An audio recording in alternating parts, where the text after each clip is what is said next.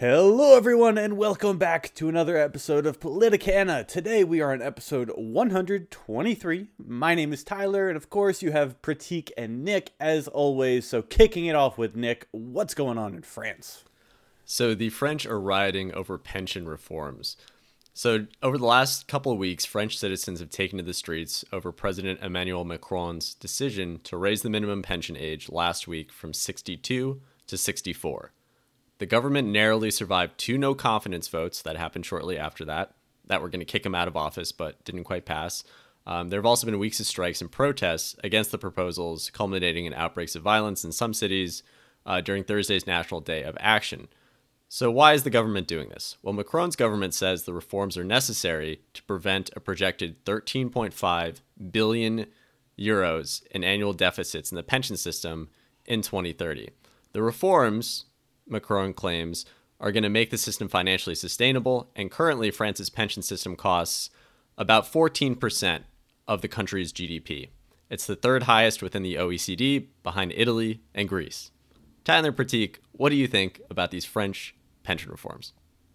I think that it's smart. If you're having financial troubles and you're trying to figure out how to make your economy work and trying to balance it, then it's a good idea for you to do it. I mean, I'm one of those people that's going to be on Macron's side because we're kind of more conservative, but the whole French system is a strange system altogether. I don't really understand what's the difference between Marine Le Pen and Macron because they're both conservative, but no, hey, they're different, but they're different. But one thing I'll say is that in terms of these pension type reforms, this is something that would happen in the US too. If you decided to raise the Social Security age tomorrow, there would be outbreaks, there would be people getting really pissed off. And that's the reason why Trump is on the side that we don't need to raise the Social Security age and we need to keep it the way it is.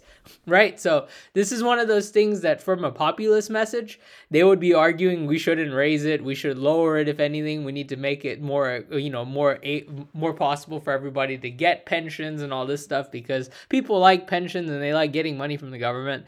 But financially, in terms of fiscal responsibility, if they are having financial troubles based on what's going on in Europe, then this is a smart move from Macron, in my opinion. But you're going to come with a lot of hostility with it as well. Right. I was going to say no one's going to be happy about raising the pension age itself. I don't know, Tyler, what are your thoughts on this? Well, it's like ripping off a Band-Aid. It's not something anyone wants to do, but you have to do because this is only going to continue to happen. They're going to run into a situation where they're not able to pay people for the pension anyway. So would it be better to have a pension that you can't pay people out for or adjust it so it's more sustainable over time? I think it's a pretty obvious choice. Well, just run the deficit. That's what the opponents say. Just add on to the deficit. It kind of reminds me of what's going on over here. I know Pratik is going to say, oh, deficits are bad. We should reduce them. Tyler, do you think that, what's your gut reaction to that? If you were a citizen in France, hell, if this happened in the United States and someone said we want to raise the age for Social Security benefits to start kicking in for the minimums, I get that on the one hand, we can all have our ideology and say, look, this is better for the country's balance sheet. We need to do this, whatever. But just like you as a citizen, of course, you're going to be mad about it. Like no one's going to be happy. So I don't know, just how would you kind of personally square this away with yourself where even if you can look politically and say, oh, this has to get done, even though it's not a great idea because you're not going to be popular, like you have to do it financially. But at the same time, like for you as an individual voter, it's not good for you. Like, I don't know, wouldn't you like to retire early? I don't know, travel a little, enjoy life. It's not good for me, but maybe everyone's just a little bit too selfish where no one wants to sacrifice anything for future generations. I mean, we talk about not even having enough people, like not even having enough children to sustain the economies we're creating, to put them in even a worse financial situation simply so we can get some free cash for the government in retirement. To me, I think there is a trade-off I'm willing to make there. Maybe most people aren't. And maybe I can only say that because I am 28 right now? Like, I'm not near retirement. I was going to say, you're not about to retire. So maybe if I'm 60 years old right now and I'm like, I just can't work another goddamn 2 years, I would be really pissed off. But I was just looking at the life expectancy rate. So in France, they actually have one of the higher life expectancies. And raising the retirement age by 2 years, the pension age, is not that big of a deal given how much longer people are living nowadays. Now, it's a different story in America where we've kind of leveled out in terms of our life expectancy, and that's actually started to go down. Like, we're basically where we were in like 2008 right now. So in America, it's a little bit of a different story. But in France, people are living longer. If you're living longer, you could probably work a little bit longer. And if you're living longer, you're receiving pensions for a longer period of time, meaning the system's going to be drained even more. Well, you're not necessarily working for longer and paying into the pension system because what's happening in France and in other Western countries is that people are entering the workforce later and later in life. They're delaying it more because of additional education, other issues. And so it's not just that we're living longer and can pay in for longer. It's also we're just in the system a little less. So is that true of everyone, though? I mean, like, I have to imagine not of there's everyone. Still plenty of 18-year-olds that are like, I need to make money to live. Maybe in Europe, we were talking about this before the show. In Europe, it's a little bit different. Their work culture is not quite like what it is in America. Maybe they're willing to stay at home longer and not actually join the workforce earlier. That's a good point I hadn't considered. Well, that's part of what the debate is in France. Is, well, one, if you just talk to young people, for example, folks who were around our age, some people have been interviewed and they'll say, look, they don't think that the pension is even going to exist when they're older. So, they're kind of mad no matter what. It's like, oh, well, it's great, the same story we have in America. It's what I would say about Social Security. I'm like, I'm paying into the Social Security that I'm almost certainly not going to benefit for, that older people are voting for because they benefit for it, knowing in the end it's going to fall onto the future generations. And again, like, I understand people vote in their self-interest, what's best for them. Completely understand that, but at the same time, does no one give a crap about like the future of the country or the nation or putting a burden onto the future generations? Like, to me, I feel that. Maybe other people don't feel that. Voters, I guess if you're living hand to mouth, you wouldn't feel that. But if I'm a privileged position somewhat, in my mind, I'm like, guys, we should actually help our future generations not make life so difficult for them. Because right now we're creating all these we're living with all these social programs that are just not sustainable. Hopefully something like universal basic income becomes plausible. AI technology is obviously blowing up. Maybe things become more automated, but it seems like we're a far ways from that. And we have to suffer in the meantime. I want to bring Pratik in on this, but before I do so, I want to say 2 points. The first point is that I looked into this a little bit, and France raised the retirement age from 60 to 62 about 10 years ago. So this isn't like it happened in the distant past. It's somewhat recent, and it absolutely was not popular then. You had the same sort of outcry, the same sort of stuff. And so the second point that I wanted to bring up was sort of when Macron was being interviewed about this on French TV, the interviewer asked him, why don't you just tax companies more? All these corporations are bringing in a lot of profits. Why don't you just tax them more and use that money to pay for the pensions? Pratik, what are your thoughts on that? I think the problem is just that, I mean, you looking at it from a Macron perspective, he's probably worried that all these companies are probably looking at not paying their full share of taxes anyway. So the challenge is that you're trying to bring as much money to come into the system. The problem with all this stuff comes around just the fact that the euro is a struggling currency. That's the biggest reason why all this stuff is happening in the first place. The challenge with France is that France and Germany are two of the biggest contributors toward the European Union system. And in terms of the euro, sure, you have Switzerland, Belarus, Luxembourg that are much stronger countries in terms of, or not Belarus, sorry. I was gonna say Belgium. Belarus. Sorry, I got Jesus. Sorry. I meant Belgium. We have certain countries like that are really big benefactors towards the euro system and do contribute. However, France has many more taxpayers. France has many more people, so France contributes more to the system than most of the other countries. Now, the challenge with all this stuff is just that, in order to keep the European Union system alive, in order to keep the euro flowing, they have to make certain changes to make it happen because it's already at a $13.5 billion euro annual deficit right now in terms of the pension system. So the thing is that you can't really piss off the business owners that are the ones contributing the most of the taxes, but at the same time, you're pissing off all these people that you're going to raise the pension age on. The challenge is that you're spending more than you're making. So whenever you have more and more people that are getting the pension, so it's basically Social Security here, then you're running out of money. And the problem with France is they don't have enough money because their system is so interconnected with all these other European countries. So like if you have some country like Greece and Italy that have a lot of financial trouble, then France is going to be chipping in more, but then the system itself is potentially going to fail. It's just one of those things. It's just like they have to make changes because they're spending more than they're making. Right. I was going to say for Macron, he would sort of say the same thing you're saying, but he would frame it a little differently. So in that interview, he said that, we're already taxing these corporations to pay for things like healthcare, for education, for other things, and we're not going to see cuts in that. So it was sort of like, okay, we already have pretty high tax rates.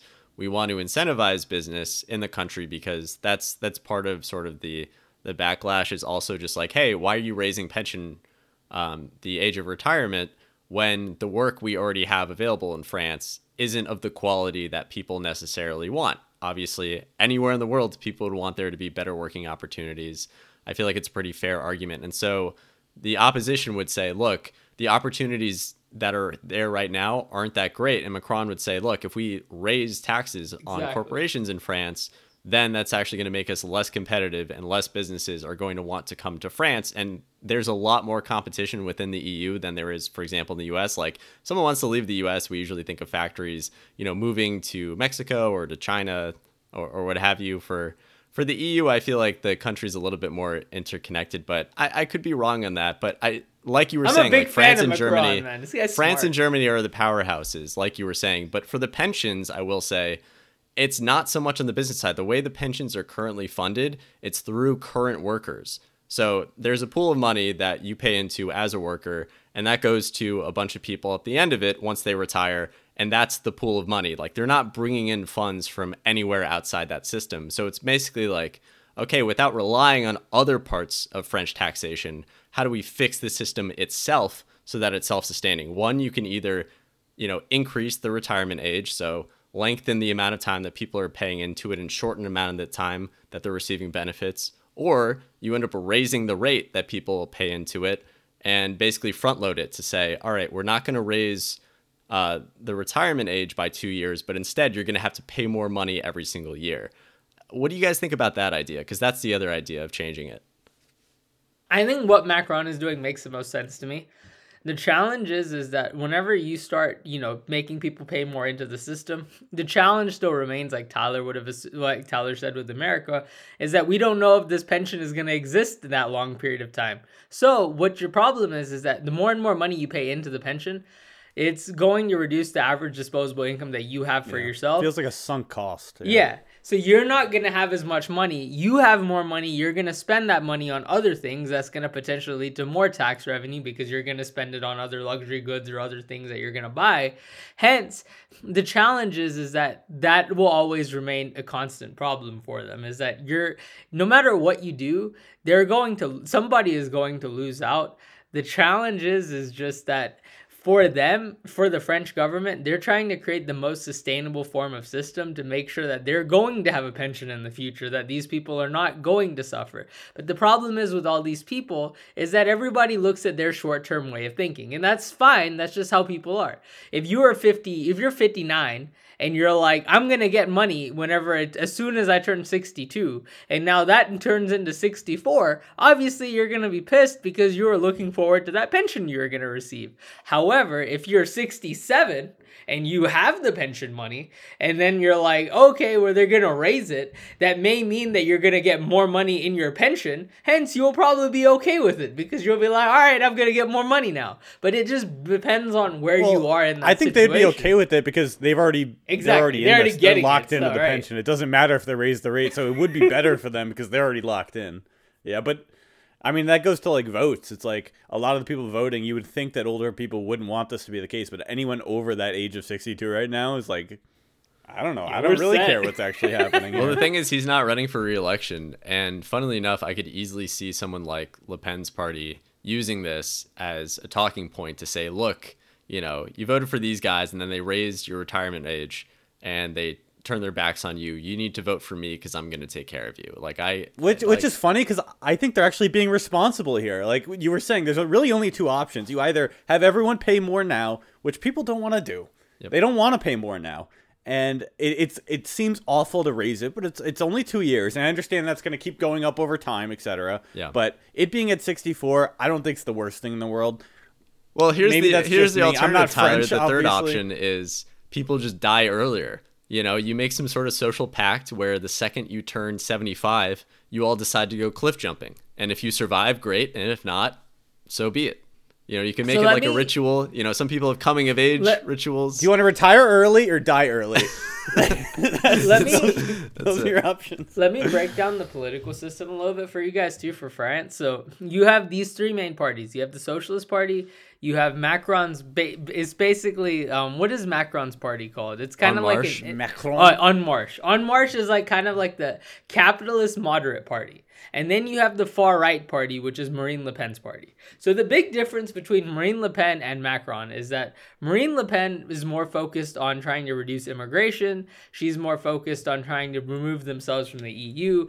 The idea is that they want to have more autonomy for France. They want to, broadcast French culture, French economics. They want to make whatever they can to make France great again. That's kind of like the logic behind Marine Le Pen's party. Not to take it away from the Trump side, but it's kind of like that wing, that MAGA wing, that flavor, for France. Yeah. It's right-wing populism. While Emmanuel Macron is kind of like the Bush of France. Like, that's the way you look at it. Like, they're the conservative, like, kind of Republican. They're a little bit more right, but they're not too far right. He's kind of like Trudeau in a way. Right? Yeah. It's that same type of flavor where he's like he's a left, capitalist, but also capitalist. And yeah.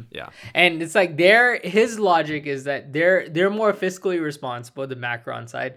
But at the same time, they believe that there's some good sides to the socialist side and there's some good sides to the far right side. And this is like just a moderate version of that aspect. Well, I don't think he's in favor of the far right. No, I was going to say far right's pretty out there in France. France in general is a lot more left-leaning than the United States. That's fair. But what I'm saying is, like, in terms of, like, they would argue that, that you need to bring more immigrants into the system because you have all these, problems financially. So the more and more people you have, they're going to be contributing more to this pension. But at the same time, they're not going to be socialist, where the aspect they're going to be like, we're never going to raise the pension age. We're going to raise taxes on the rich, because they're thinking about it as that not being financially responsible for the country, because they need the businesses for the economy to be stable. But at the same time, they may need to raise the pension age because that's going to help the social security system, or their pension system, whatever they call it, exist for a longer period of time. So in all aspects, like, Macron is like the most moderate kind of person that you could have running the show in France. And it's kind of like that's to his detriment, but it's also to his benefit. But hence, whenever things happen, there's protests and riots in France. And yet, the issue here is that he's seen as authoritarian in circumventing the democratic process because he's basically doing this unilaterally, right? He's not getting all this political buy-in to push it through. It's very politically unpopular. Macron he's not legally able to run for another term, right? So he's not seeking re-election. Yeah. And so for him, he can do this. But for other people, they're looking for your re-election. And it actually matters what they do politically. And I would like to think that the French system, same as any other democratic republic, would be somewhat responsive to the voters. And a bunch of voters are going to call in and say, look, you can't raise the pension age. This is going to be a huge issue. Please don't do it. But particularly earlier, you talked about suffering, and I briefly wanted to touch on that. I don't think, like, before we transition away from France and back to the United States, because there's a lot of lineup here, I don't think this is the right time for them. Obviously, I'm not French. Obviously, I'm not, passionate about this pension system right now, right? But at the same time, just like looking at what's happened, we had COVID. We had Russia invading Ukraine. You have really high energy prices that have finally started to stabilize, but were high for a long time. You have food price hikes because of the war in Ukraine. Like, you have all this stuff that's going on in the background. And then on top of that, it's like the second France got out of that just quagmire, and now we have stresses in the banking system. And you're telling me that while all that is happening, you're going to say, oh, look, guys, you know what we should do? We should raise the retirement age. People are going to love that. People are doing so well right now. We should raise the retirement age. Like, no, like, people are already not doing well in France relative to how they were doing a couple of years ago, just with these new stressors. And so just politically, I get that he's not running for another term, and I get that financially it might make sense, but the projections are for this to start becoming an issue over sort of like 2025, 2026, 2027, and then sort of stabilizing by 2030 if you just leave the system alone. But it's still going to have issues. So it's like, I just don't know. It's not an immediate threat. It's not like this massive thing. But at the same time, you don't want to just ignore it. Like, you can't just keep kicking the can down the road, and that's what he said. But Tyler, what are your thoughts? Yeah, it's never a convenient time to do this. I would say it's actually noble to do this because a lot of the times in leadership, you have to make decisions that aren't going to be necessarily popular. That's why we don't live in an absolute democracy. Even in France, they don't, because the people the people have an idea of what should be going on, but at the same time there are sometimes tough decisions that need to be made. So it's like, do these French people, again, they want the train to just derail in 10 years, or do they want to start fixing the problem now? They're not having to pay more out of pocket, they're having to work longer, which I understand is awful, but the only alternative is to pay more out of pocket now, which would have been a bad move, and that's not what he's doing. He's just saying, you guys have to work a little bit longer for the sake of the system itself. For the future people that can benefit from the system, we need this to occur. Sure, we're raising the age, but at least we still have a pension. Imagine there is no pension for people in 10, 15 years. That doesn't make much sense. It's like, what is Le Pen? Sure, she has political shots against Macron and what he's doing now, but what would she do as an alternative? Just nothing? Just say, hey, I'm not going to do anything, and then a few years we run into the same issue and deal with it then? I mean, to me, it is obviously kicking it down the road. I think Macron's doing the right decision. But again, without having lived in France, being in French culture, I don't really understand why the French people are so upset about this. I mean, I get it. You're having to work longer, but at the same time, it just seems so reasonable. If we could fix our social security system in America by doing the same thing, I would be in support of it as well. So, I don't know. So Tyler would be in support of Ron DeSantis. That's what Tyler's saying over Trump. Yes, I am the biggest DeSantis supporter out there. All right, well, let's move on to the next story. So in France, we were talking about elections. Let's talk about American elections. So in our election, Trump uses Jailscare to score? ? Alvin Bragg receives death threats. Biden's approval rating near low point. These are what's going on in our storylines here. So Alvin Bragg receives death threats. So a death threat letter containing white powder found its way to the mailbox of Manhattan District Attorney Alvin Bragg. In the letter addressed to Bragg, it said, "Alvin, I am going to kill you," the sources said. The FBI and the NYPD are investigating the letter that contained the death threat with the small amount of white powder. Manhattan District Attorney Alvin Bragg office is investigating former President Donald Trump. This was the latest of the several hundred threats aimed at Bragg and his offices in recent weeks, according to a senior law enforcement source. A couple dozen of the messages were considered to be directly threatening serious harm to Bragg, the source said. So Alvin Bragg is a guy going after Trump. So this is important because he's like the district attorney that is investigating this whole Stormy Daniels case, the same case that Trump said that he's going to be in jail last Tuesday, and that basically Jailscare helped push Trump to the top. So right now, if you look at the Harvard-Harris poll that has been going on, this is the most recent poll that took place on March 22 to March 23. That is of some sort of reputation because it comes from Harvard University. What the poll basically said is Trump is ahead of Ron DeSantis on one-on-ones by 56 to 44%. But then you also look at the big scale. Trump is ahead of Ron DeSantis 50%. He has 50%. Ron DeSantis is 24%. And then Pence, Haley, Cruz, Tim Scott, Pompeo, Rubio, and Ramaswamy are all after that. So they're all at lower digit numbers compared to Trump. Trump has taken a massive lead in the Republican primaries after he said that he's going to go to jail on Tuesday. And then on top of that, he's also in front of Biden now. So the most recent, in that Harvard-Harris poll, Trump had 45% to Biden's 41%.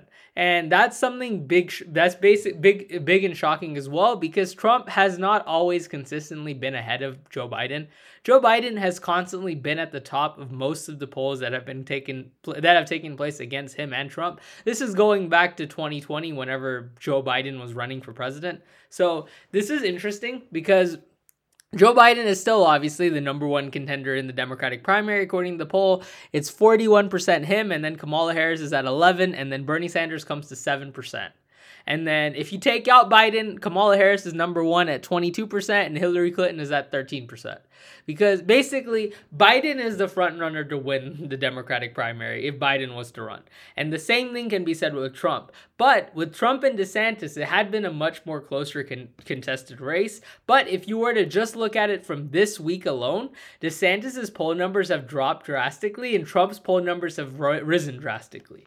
And to add to all this stuff, to all the mix, mix-up of what's going on. Biden's approval rate is at its nearest low point. So this is the lowest Biden's poll numbers has ever been, almost. And Biden's poll number is currently at 38%. So the interesting thing is that with all this stuff going on with the banking crisis, the high inflation, the foreign policy stuff going on, and then just the fact that gas prices have started to go up again, grocery prices are at really high rates, and then just the inflation just not going down, and plus the interest rates that keep hiking up to, tackle the inflation rates going up. This is just one of those things that has led Biden to have such a low approval rate. So the interesting thing to see is that with all this stuff going on, what's going to happen? Because Trump's district attorney is getting death threats. We don't know if it's from people that are Trump supporters. We don't know if it's people that are anti-Trump that want to, raise up a stir by, sending death threats to this guy. More than likely, it's probably Trump supporters, but we really don't know. And on top of everything else, Trump is at the top because he said he's going to jail on Tuesday. He's still not in jail. They're investigating that he may go to jail sometime next week. We really don't know. The duration of the time he's in jail is probably not going to be that big. But the fact is that because Trump said he's going to jail, and this looks like a witch hunt investigation because this Stormy Daniels, out of all the, different, investigations that have been pinned on Trump, this is one of those things. It's interesting to see is whether Trump is at the top now because he said he's going to jail. What are your thoughts? Yeah, sorry, it was a long story. So in terms of this story, the most interesting thing to me is not this Alvin Bragg's receiving death threats. I mean, that it's a terrible thing that happened. Like Pratik had mentioned, we were talking about this before. We don't really know who did it. There's so many people that have a vested interest in either making Trump look good or bad, or making there look like there's a witch hunt, or making Trump supporters look like they're going to do another January 6th. Like, we really have no idea who's sending this sort of threat. It's not totally uncommon that this sort of thing happens, but it does show an escalation of tensions at the very least. To me, the most interesting thing about all of this is Trump's ability to essentially create his own witch hunt and then capitalize on the witch hunt that he created. Now, by that, I mean he came out and said he was going to be arrested on a specific day.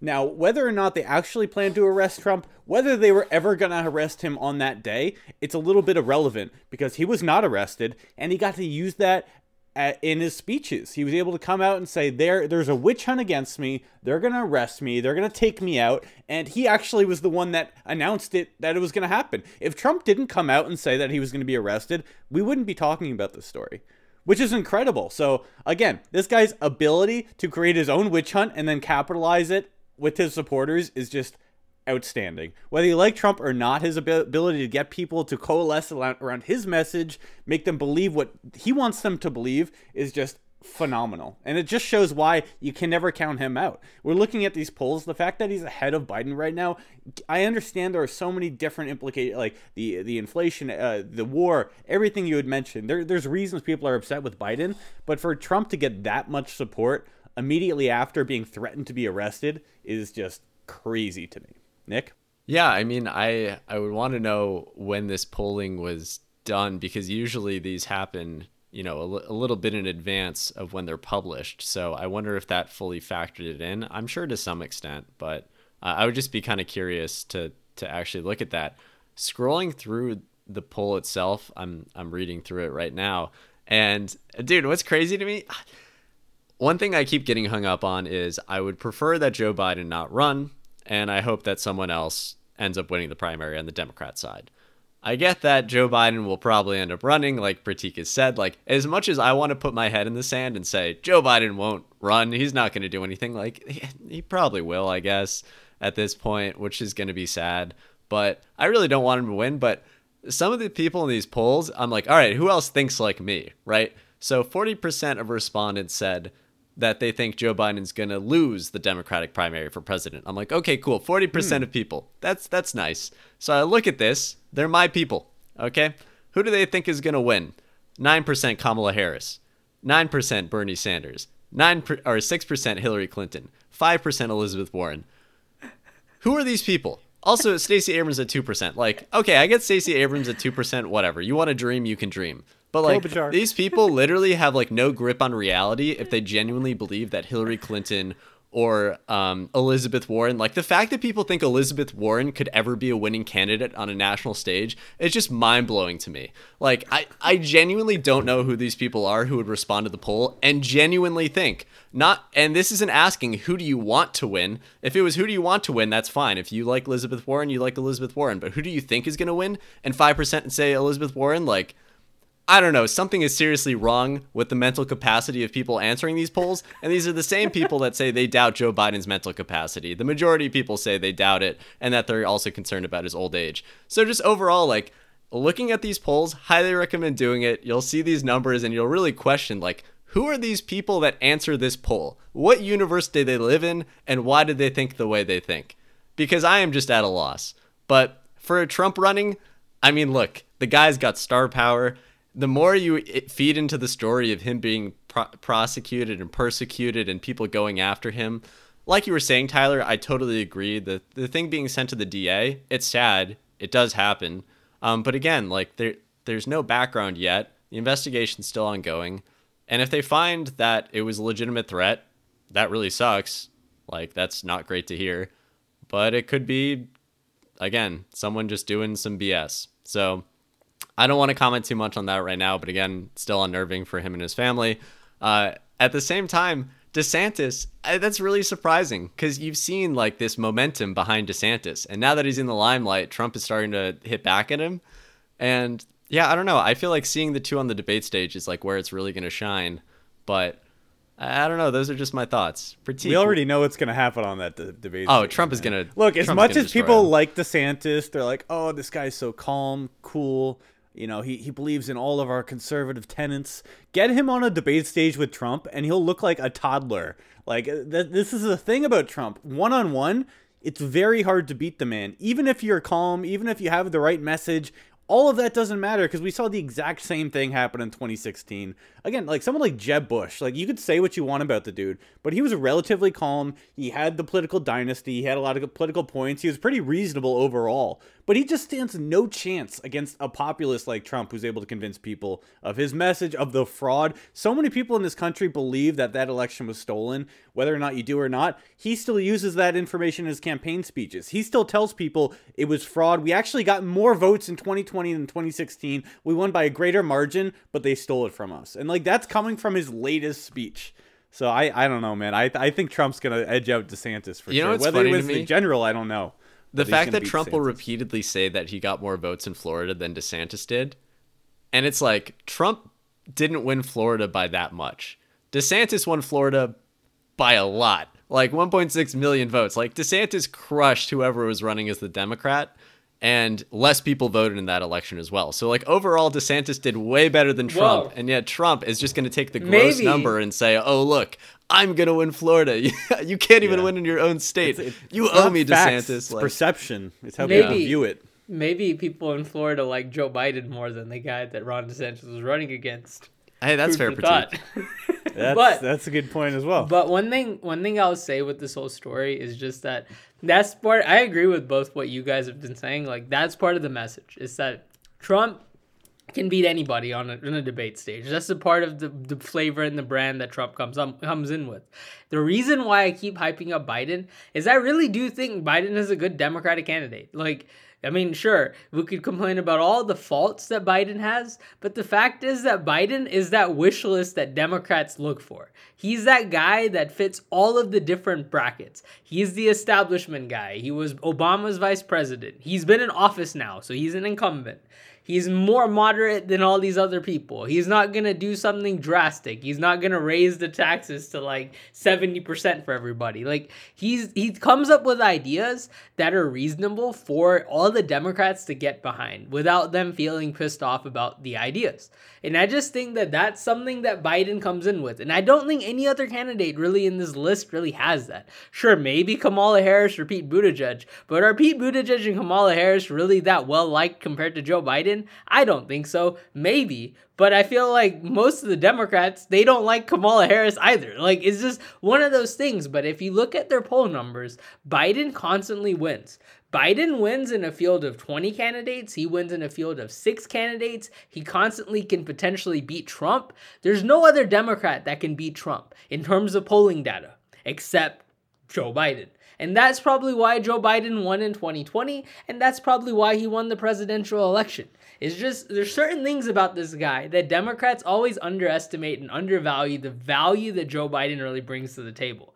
And I do think that with Donald Trump, he's better than all these other candidates. He's a better speaker than all these candidates. I may not like his opinions as much as some of the other candidates, but the fact is that whenever you put Donald Trump on a debate stage, Donald Trump can clean sweep the floor. And I really do think that if there's anybody else from any of these random candidates that Democrats have, Donald Trump could beat any of these people too. Maybe not Bernie Sanders. I don't know. Bernie Sanders is pretty good on the debate stage, but I also feel like the same complications and the problems that Democrats have with Joe Biden. Health and age. Yeah, but Bernie's that sharper mentally. Bernie. That's the thing. Like Bernie's way more on top. But Bernie's also much more left. That's the challenge with Bernie. I don't think Bernie's a very electable figure because he's so much further left than all the other Democrats.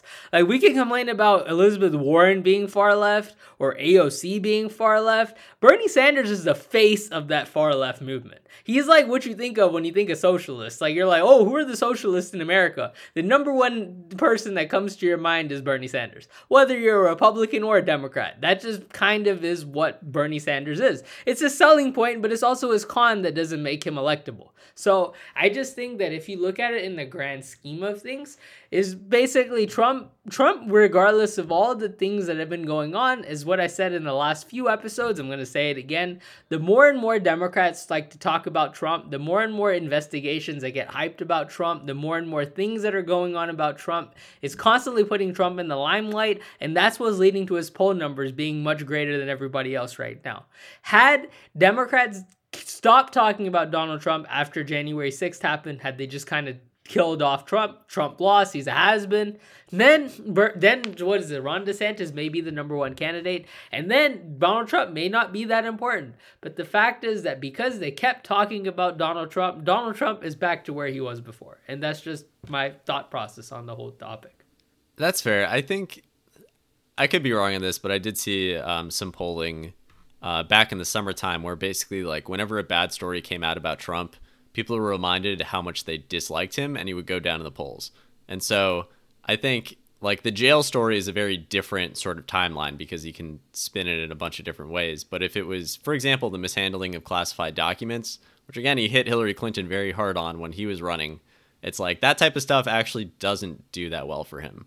So I get your point about the Democrats, but I think it's just like what they hit him on, right? I think it's the actual topic that he's being hit on as opposed to if they go after him at all.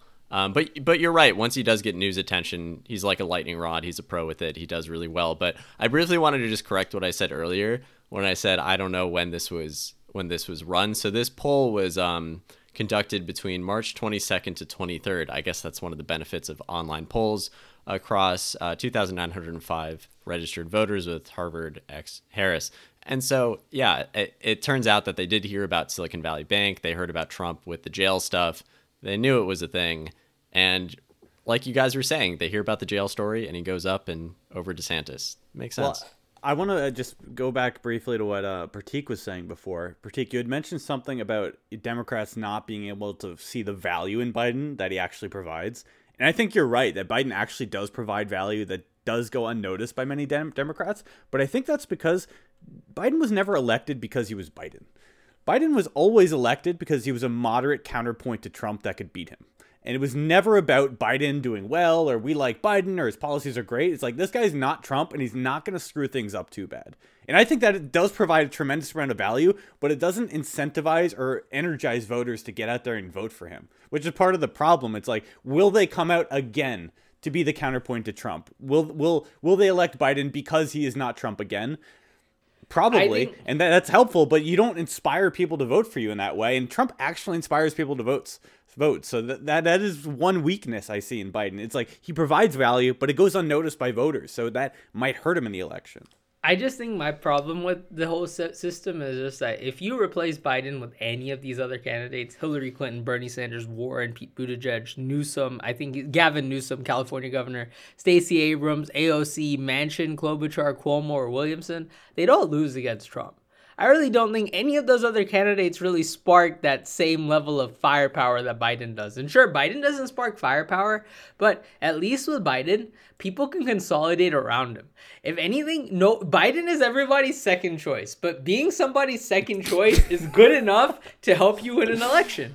I just think that that's the true fact of it all. Like, look, Nick may not think Biden is the best, but if Biden was running against somebody else, it'd be like, yeah, maybe I would support Biden. I just think that's the thing with Biden is that now you're adding in the fact that he's an incumbent.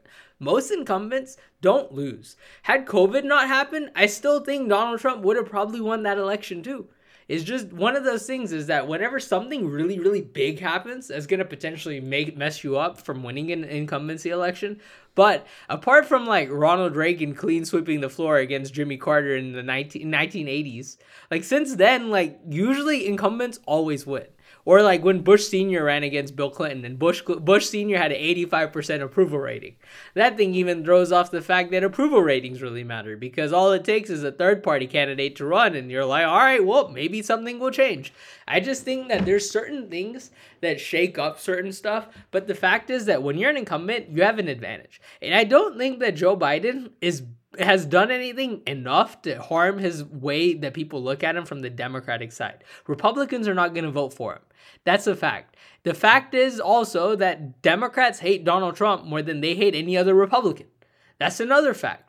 But it's just certain things like that help Joe Biden actually be a good candidate compared to everybody else that you can put there in front of him. And I think any Republican will tell you that same thing regardless of however they feel about Joe Biden. And that's the fact about Joe Biden is that, yeah, everybody doesn't like the guy because of XYZ different things, but at the end of the day, he's still better than everybody else. You know what's funny too, Pratik, is that like, not even just the Democrat side, I think with the Republicans as well. Like, Pratik, we talked about this in previous shows. Like, if someone else is running on the Democrat side, Republicans would hate them so much more. Oh my God. Joe Biden is like a very middle of the road moderate candidate. I know Republicans don't like him, but out of all the Democratic candidates, they'd probably be happy that Joe Biden is president and not one of the other Democratic candidates. Especially if you talk to regular people about that. Like regular moderate Republicans, at least in the Northeast, would say, "Oh yeah, Biden's fine. I mean, like he's basically a Republican. I mean, he's not super liberal. We're okay with that." And it's the same thing for Democrats, where Trump has all of his personal baggage, but if you just took some of his ideas and put it into another human being, I think Democrats would be, I personally would be more fine with that than someone like DeSantis, who I view as a religious zealot. But that may not be fair to DeSantis, but just first glance, like Trump, for all of his rhetoric and his personal flaws, I'm more okay with his political ideas than I am with DeSantis's political ideas, which I see as further to the right and less palatable for me personally. But that's part of the problem with Trump. It's like for the moderates, you're like, all right, this guy's ideas are fine, but then he goes out and does something that causes chaos that I just don't want to see in my political system. Like, for example, for Democrats or for people on the left right now, both parties are like, hey, let's stop invading other countries. Generally, that's what people are thinking. And it's like Trump ran on that. Like that was part of his thing. Like a lot of like the working class focus that both parties have, like Republicans have that working class focus now because of Trump. Like that was a big part of his messaging. Sure, you may not like him on immigration, but like, yeah, no, it is really interesting. But again, at both ends, like if you had DeSantis versus Bernie, it would be a very different election, you know? But yeah, it's like who do you get? Like we're thinking about international politics. It's such a big thing for our politicians to be aware of and focused on nowadays. But it's not something that seems to affect domestic voting as much, but it's still really important. So what's been going on abroad? All right. So with sparks flying in Syria, is America's war with Iran on the horizon? That's the big question here. So a drone fired by Iranian-backed forces hit a U.S. coalition base in Syria. A U.S. contractor and 5 U.S. service members were killed in the Iranian strike, and a second U.S. contractor was wounded. Following the attack, Defense Secretary Lord Austin said in a statement that U.S. Central Command forces retaliated with, quote, precision airstrikes against facilities in eastern Syria used by groups affiliated with Iran's Revolutionary Guard. The DoD said the intelligence community had determined the unmanned aerial vehicle used in the Thursday attack was of Iranian origin. Now, in response to this, Joe Biden on Friday warned Iran that the United States would act forcefully to protect Americans. Another 3 attacks by Iranian-backed forces took place on U.S. military bases in Syria since the retaliatory U.S. airstrikes, where another U.S. service member was wounded. These Iranian attacks on American bases were in the southeast of the Syrian province of Deir el-Zor. Deir el-Zor. Thank you, Pratik. I appreciate that. And near the Al Omar oil fields. U.S. forces first deployed, just for background, into Syria during the Obama administration's campaign against the ISIL, partnering with a Kurdish-led group called the Syrian Democratic Forces. There are about 900 U.S. troops in Syria today, most of them in the eastern part of the country.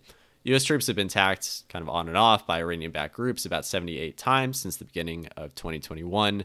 And while the Islamic State has lost the areas of Syria and Iraq this is ISIL that it ruled over in 2014, there's still some sleeper cells that carry out hit-and-run attacks in places where the U.S.-led coalition and the Syrian government, neither of them have full control, so they're kind of these terrorist cells operating within the gaps.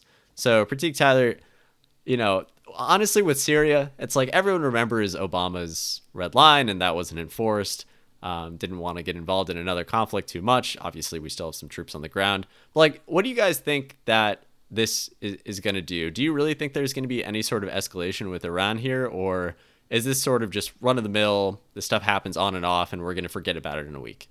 I think we're always skirting with the war with Iran. And that's been the case since even 2012. Since Obama was in office, at that time we're worried about the Iran nuclear deal. We're trying to get something together. The idea behind that was we had a lot of heightened escalations with Iran that was going on. And then, especially whenever Assad situation was going on in Iran, was providing the weapons and stuff towards the people that were chemically bombing citizens in Syria, and then they were trying to help promote ISIS.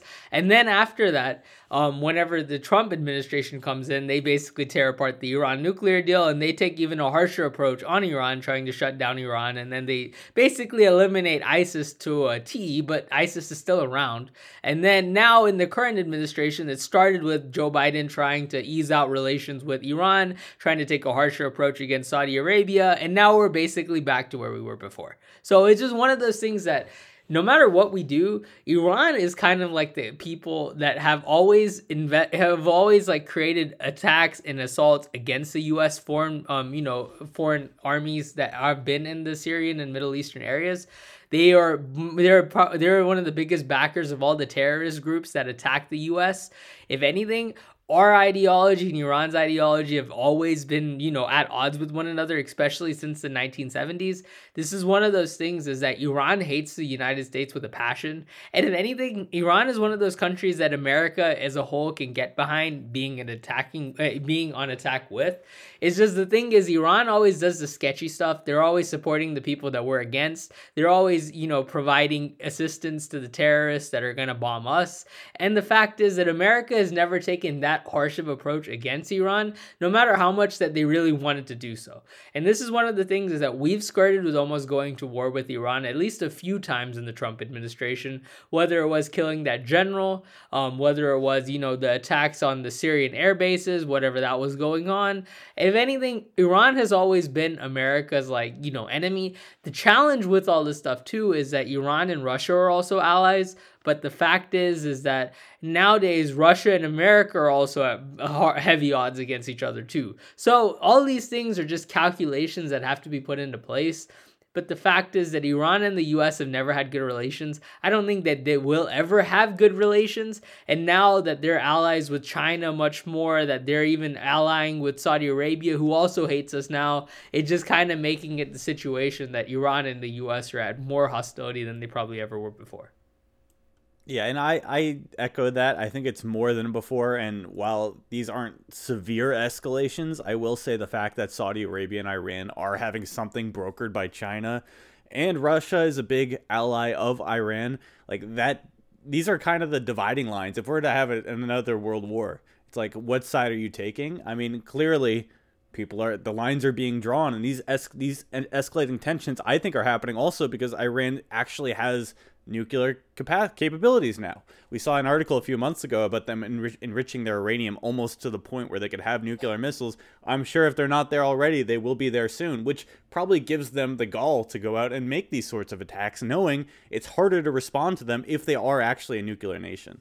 So with all that said, I think it is an escalation. It's a little bit scary to see. And I think, probably the Turkish elections are going to be another contentious point because they're right around that area. I mean, the fact we have Erdogan, we were going to talk about this after. I might as well bring it up now. He did call Russia and ask for an end to the Russian-Ukrainian conflict, but because of the earthquake, he might be ousted out of office. And we've seen him basically be an authoritarian dictator before. Is he willing to turn? And how would that shake up that area of the world? I don't know, but a lot of interesting stuff going on right now. Nick? Yeah, so for the Turkey stuff, let's just talk about it now. So, look, Turkey's always played this weird neutral game between when the Cold War was going on. It was sort of like, oh, well, they're right next to Russia, so they didn't want to piss off the USSR. And then for the United States, we were like, hey guys, can we put some weapons where you're at? That would be pretty nice. And they were like, why not? So they've always kind of played both sides in conflicts and tried to stay a little neutral. I mean, if you go back to the Ottoman Empire, they got their butts kicked. But, that aside, dude, Turkey overall, like, the only country that Turkey truly hates is Greece. Like, that's it. Like, everyone else, I feel like, is kind of chill. The Greeks and the Turks hate each other because of the islands that they're all always beefing over. It's like, oh, is this a Turkish island? Is this a Greek island? Like, they go back to all these historical documents and just yell at each other. And it's like, that's part of the reason why Greece is one of the biggest spenders in terms of just percentage of GDP on its military in Europe before the Russia-Ukraine war, because they were always beefing with Turkey. And they were like, man, we got to actually pay for national defense stuff because, it could be the gloves off at any point. Wasn't actually going to go to a war, but yeah, Turkey, look, for Erdogan, Tyler, you brought up a good point about the earthquake where the response to that is really going to be seen as important politically, right? If it's a bad response, if Turkey doesn't recover well, and for folks who don't know, this is an earthquake that happened very recently. It really hit the country hard. And then like a week after, it had another earthquake that hit again. And so just overall, Turkey's infrastructure took a bit of a hit, and it's still recovering. But with the Iranian story, to Pratik's point, yeah, I don't think we're going to be friends for a long time. Like, again, if you want to point back to the historical narrative, like politically, what future Iranian party would ever be friendly with the United States and what future U.S. party would be friendly with Iran? I don't think there is one, at least not for the next 50 years or so. Like, not in our lifetime are we really going to be close. And so I hope it never ends up going into war, but at the same time, I just don't think we're going to be friends. Like, that's just kind of, we're never going to have like this hippies movement, peace and love and whatever. The Iranians could be like, all right, well, the Americans supported, the training of the secret police force that terrorized the country for so long and learned directly from the CIA, and we don't like you guys, and you tried to oppose the revolution, and we kicked you out, and you're just these old imperialists who we don't want anything to do with you. Go bother someone else, right? And us being involved in the Middle East, they would see that as an overreach and us trying to get into affairs that are not in our own backyard, and there's the whole thing. You can kind of get it in terms of the rhetoric, but in any case, Pratik, Tyler, do you guys briefly want to just talk more about the Turkey thing, or do you want to go to kind of what's going on with Russia with repositioning missiles and ultimately tying in DeSantis here and his thoughts? Yeah, we can go there. I just want to mention that, I mean, you said we'll never be friends with Iran in our lifetime. Well, I never thought Saudi Arabia and Iran would have any sort of relationship in our lifetime. So the fact that might happen says anything is possible. All right, moving on. Russia plans to station tactical nuclear weapons in Belarus, Putin says, which is west of Russia on Ukraine's long northern border. It's among allies, Moscow's closest allies in the region. It helped Russia launch its initial invasion of Ukraine in February of 2022, allowing the Kremlin's troops to enter the country from the north. There have been fears throughout the conflict that Belarus will again be used as a launching ground for an offensive, or that Minsk's own troops will join the conflict. Putin remarks in the interview on Saturday build on comments made in December at a joint news conference with President Alexander Lukashenko of Belarus in Minsk, when the Russian leader said Moscow has trained Belarusian pilots to fly jets capable of carrying special warheads. During the conference and addressing the Russian leader, Lukashenko also said, "Today we've put the S-400 air defense system that you transferred to Belarus into a state of combat readiness, and most importantly, the Iskander system, which you have also handed over to us after promising it half a year ago." So this is just another increasing tensions in the region. We have nukes possibly being moved into Belarus, which is located west of Russia, north of Ukraine. So it's, very strategically advantageous at this time. Really just putting pressure on the Ukrainians to show we're not messing around here. We have the ability to nuke you guys, and we could probably do that at any moment, so be ready. To me, this is more posturing than actually presenting a setup to launch these nuclear systems. What are your guys' thoughts? I think it's kind of scary just that, this is the fact that Russia has a lot of influence over all the other Soviet Union countries that, used to be a part of the Soviet Union. And no matter what their military presence is, no matter how strong they are, this is just the fact is that they still have a lot of influence over all these other countries like Belarus. And the challenge is that whenever we're ever going to have any type of, any type of international problems, this is a situation that is going to come into play is that, Russia is still basically controls a lot of these other countries like Belarus. There was a point whenever we thought that Russia controlled Ukraine, and then Ukraine basically went away from Russia and started to skirt with trying to join the UN. And then that kind of became a big thing. Not UN, sorry, NATO. But the fact is that nowadays we just have to look at this stuff in a different light. And it's just scary to me that this war conflict could still go on for a while. The idea is that, Ukraine has done a really good job at trying to fight off the Russians, and America has done a lot of stuff to supply Ukraine to help them out, and they've done a pretty good job. But the problem is that you don't know how long it's going to last. And Russia, in the end of the day, has nuclear weapons. They have other things that they have in terms of their arsenal. They're also allies with all these countries that could probably finance them to go on even for a longer period of time, like China, if they don't come up with some peace broker deal as it is. So this is just something that, we have to keep into account and just look at in terms of that aspect is that, Russia has a lot of influence in the area. They have a lot of allies in the area. They may not be liked by us and a lot of the Western countries that are trying to ban them and start putting tariffs on them. But in the end of the day, they are still a major force, even if their military isn't performing that well to the T that they thought whenever they originally invaded Ukraine. Yeah, I think it's just posturing, right? So Belarus is closer to Ukraine than Kaliningrad is. Kaliningrad is this sort of port territory that's over to the west, actually, of Lithuania and Belarus, and it's on the border with Poland as well. So Russia already has a territory that's in Europe that's more to the west than Belarus. But again, at the same time, like saying that you're going to position it closer to Ukraine, I think it's just rhetoric. Like, is the United States going to change anything in response to this? No, I don't think so. Because this isn't really a serious escalation. This is more just, we're moving them a little closer. Like, so what? So what? Well, DeSantis has some comments on this whole situation as well. Pratik? So DeSantis calls Putin a war criminal and makes his Ukraine opinions known. So Florida Governor Ron DeSantis sought to clean up his previous comments calling Russia's invasion of Ukraine a territorial dispute, telling British journalist Piers Morgan instead that Russian President Vladimir Putin is a war criminal.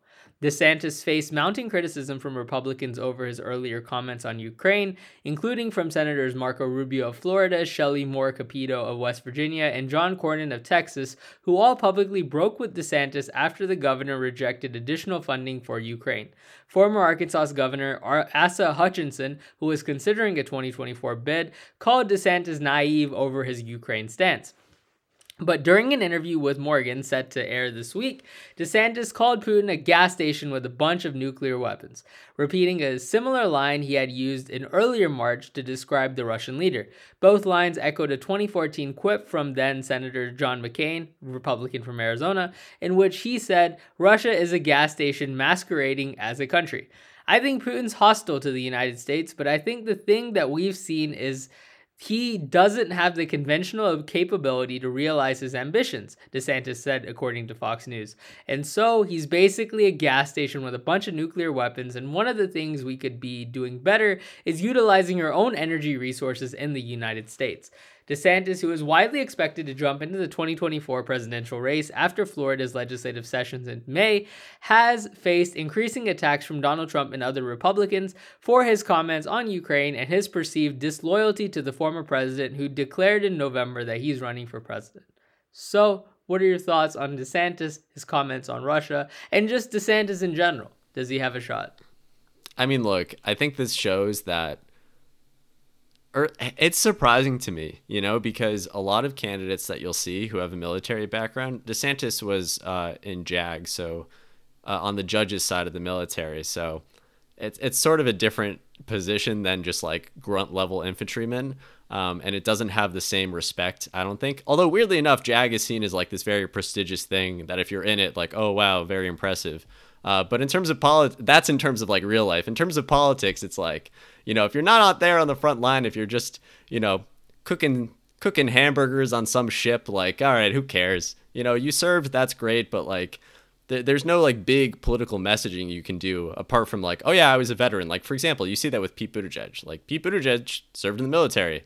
Like, he didn't make a huge deal out of it, but it was still like a positive thing. So for DeSantis, someone with a military background, it's seen as a positive thing, but at the same time, I'm just surprised that someone who calls out the fact that he's a veteran consistently doesn't know anything about the biggest conflict going on right now. Like, having that initial comments of, oh, it's just a territorial dispute, I don't know any better. It's so patronizing and stupid. And to me, it's like he listened to some Fox News clip and he's like, oh, wow, Tucker Carlson said this a year ago. I should say this too. And to me, it's just unimpressive and dull. Like, now that he's changed his tune, yeah, the gas station comment, that's the staple comment that everyone makes. Anyone who's ever looked at Russia will say, oh, they're just a big gas station. I've said that on the show like 2 years ago. Okay, like that is the standard comment that people make. All right, so this whole thing, it's like, all right, he said something stupid, he updated it, and now he's going to stick with the updated clear tagline. It's sort of like when Trump came into the race last time and said, oh, to get to North Korea, we should work with China because China has all the leverage. It's like, that is what literally anyone will tell you. It is a very accepted position, and it demonstrates zero critical thinking of any kind on the candidate's behalf, but you're at least able to say, it's like a kid going to class, right? You go to class and your second grade teacher says 2 plus 3 is 5. And then you're up on the debate stage and they say, DeSantis, what is 2 plus 3? And at the start, he said 4. He was wrong. But now he's up to 5, and good on him. But for me, like this, I don't know. Like, I genuinely wonder, like, if he said anything about this like 20 years ago, right? If that was the case, fine. He has an original opinion. But I bet he doesn't. Because, again, the territorial dispute thing, sorry I'm going in so hard, you guys. It just, amazes me to no end when Republicans who paint themselves as the party as being competent when it comes to the military and international affairs, somehow DeSantis, who's the front runner, is a total moron. And it's like, this guy is painting himself as smart with a military background who knows how to navigate America going into this next decade. Trust him, we're going to be good. The American energy thing, yeah, again, it's throwaway line. Everyone says that. Literally everyone says that. So I'm not impressed. I thought it was good that he recovered and said the quote unquote right thing that everyone says.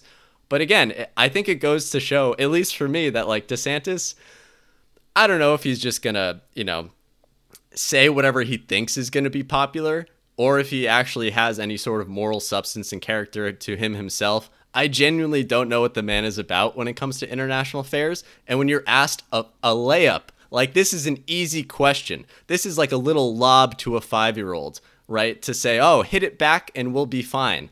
If you can't do well on that, I don't know. I don't know what that says. So anyway, he just didn't want to provide funding. That's the reason he said that. He's like, it's not a war, so I don't have to give you guys money. And I could say I'm fiscally conservative and I'm going to be on the rights. That's why he took that position. But after everything's played out the way he has to recant that for the election. This is all in preparation for him to run so he can say that he was in support of us actually defending Ukraine, because it's been popular with Biden.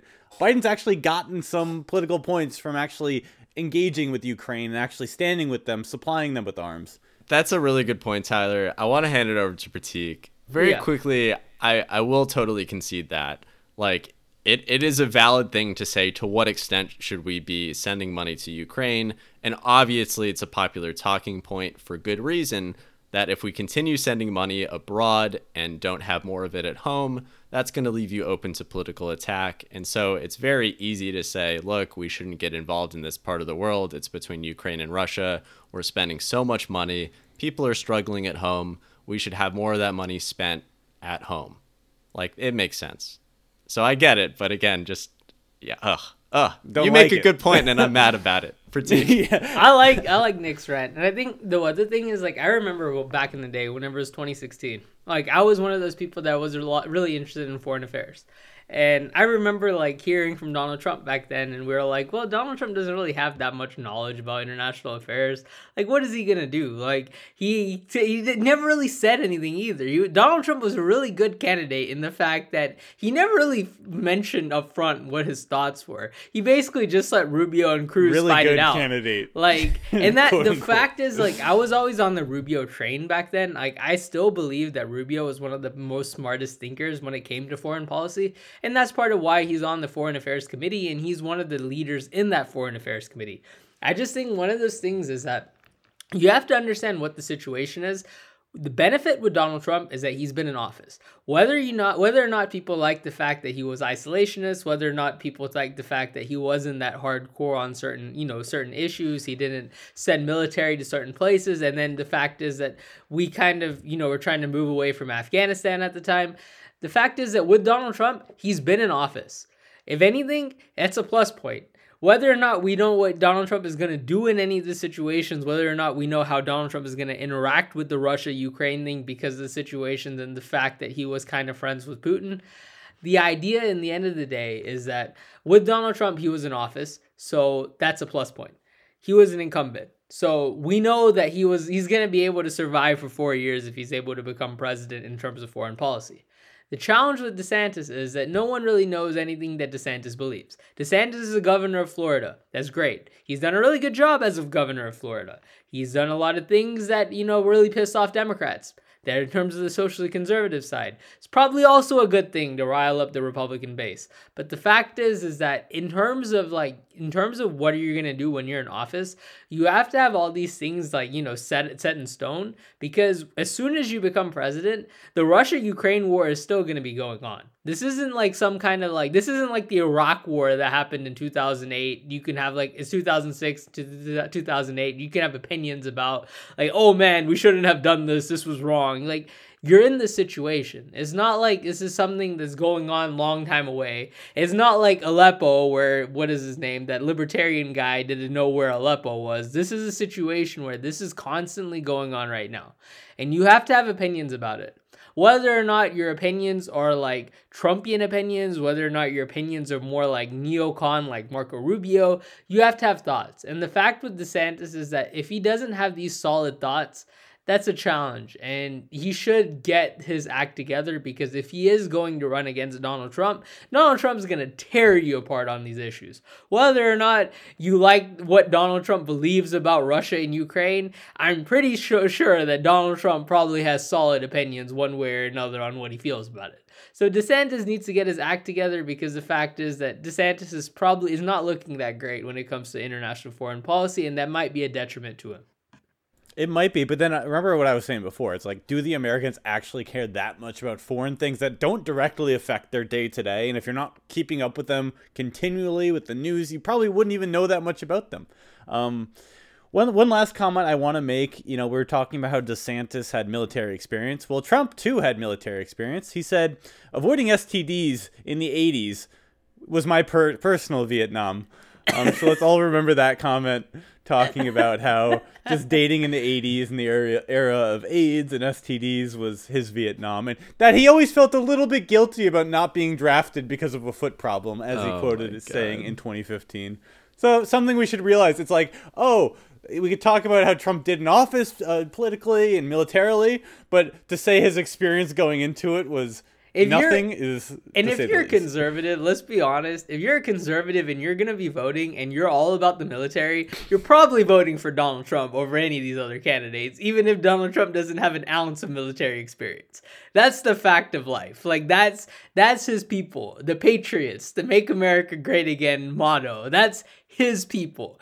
Those people are going to vote for Trump. They're willing to abandon people like John McCain that were military people because they're like, Donald Trump is going to make the country better again.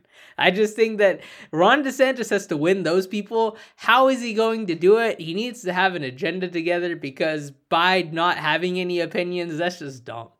Like, Marco Rubio wasn't able to win these people, and Marco Rubio has actual thoughts about foreign policy.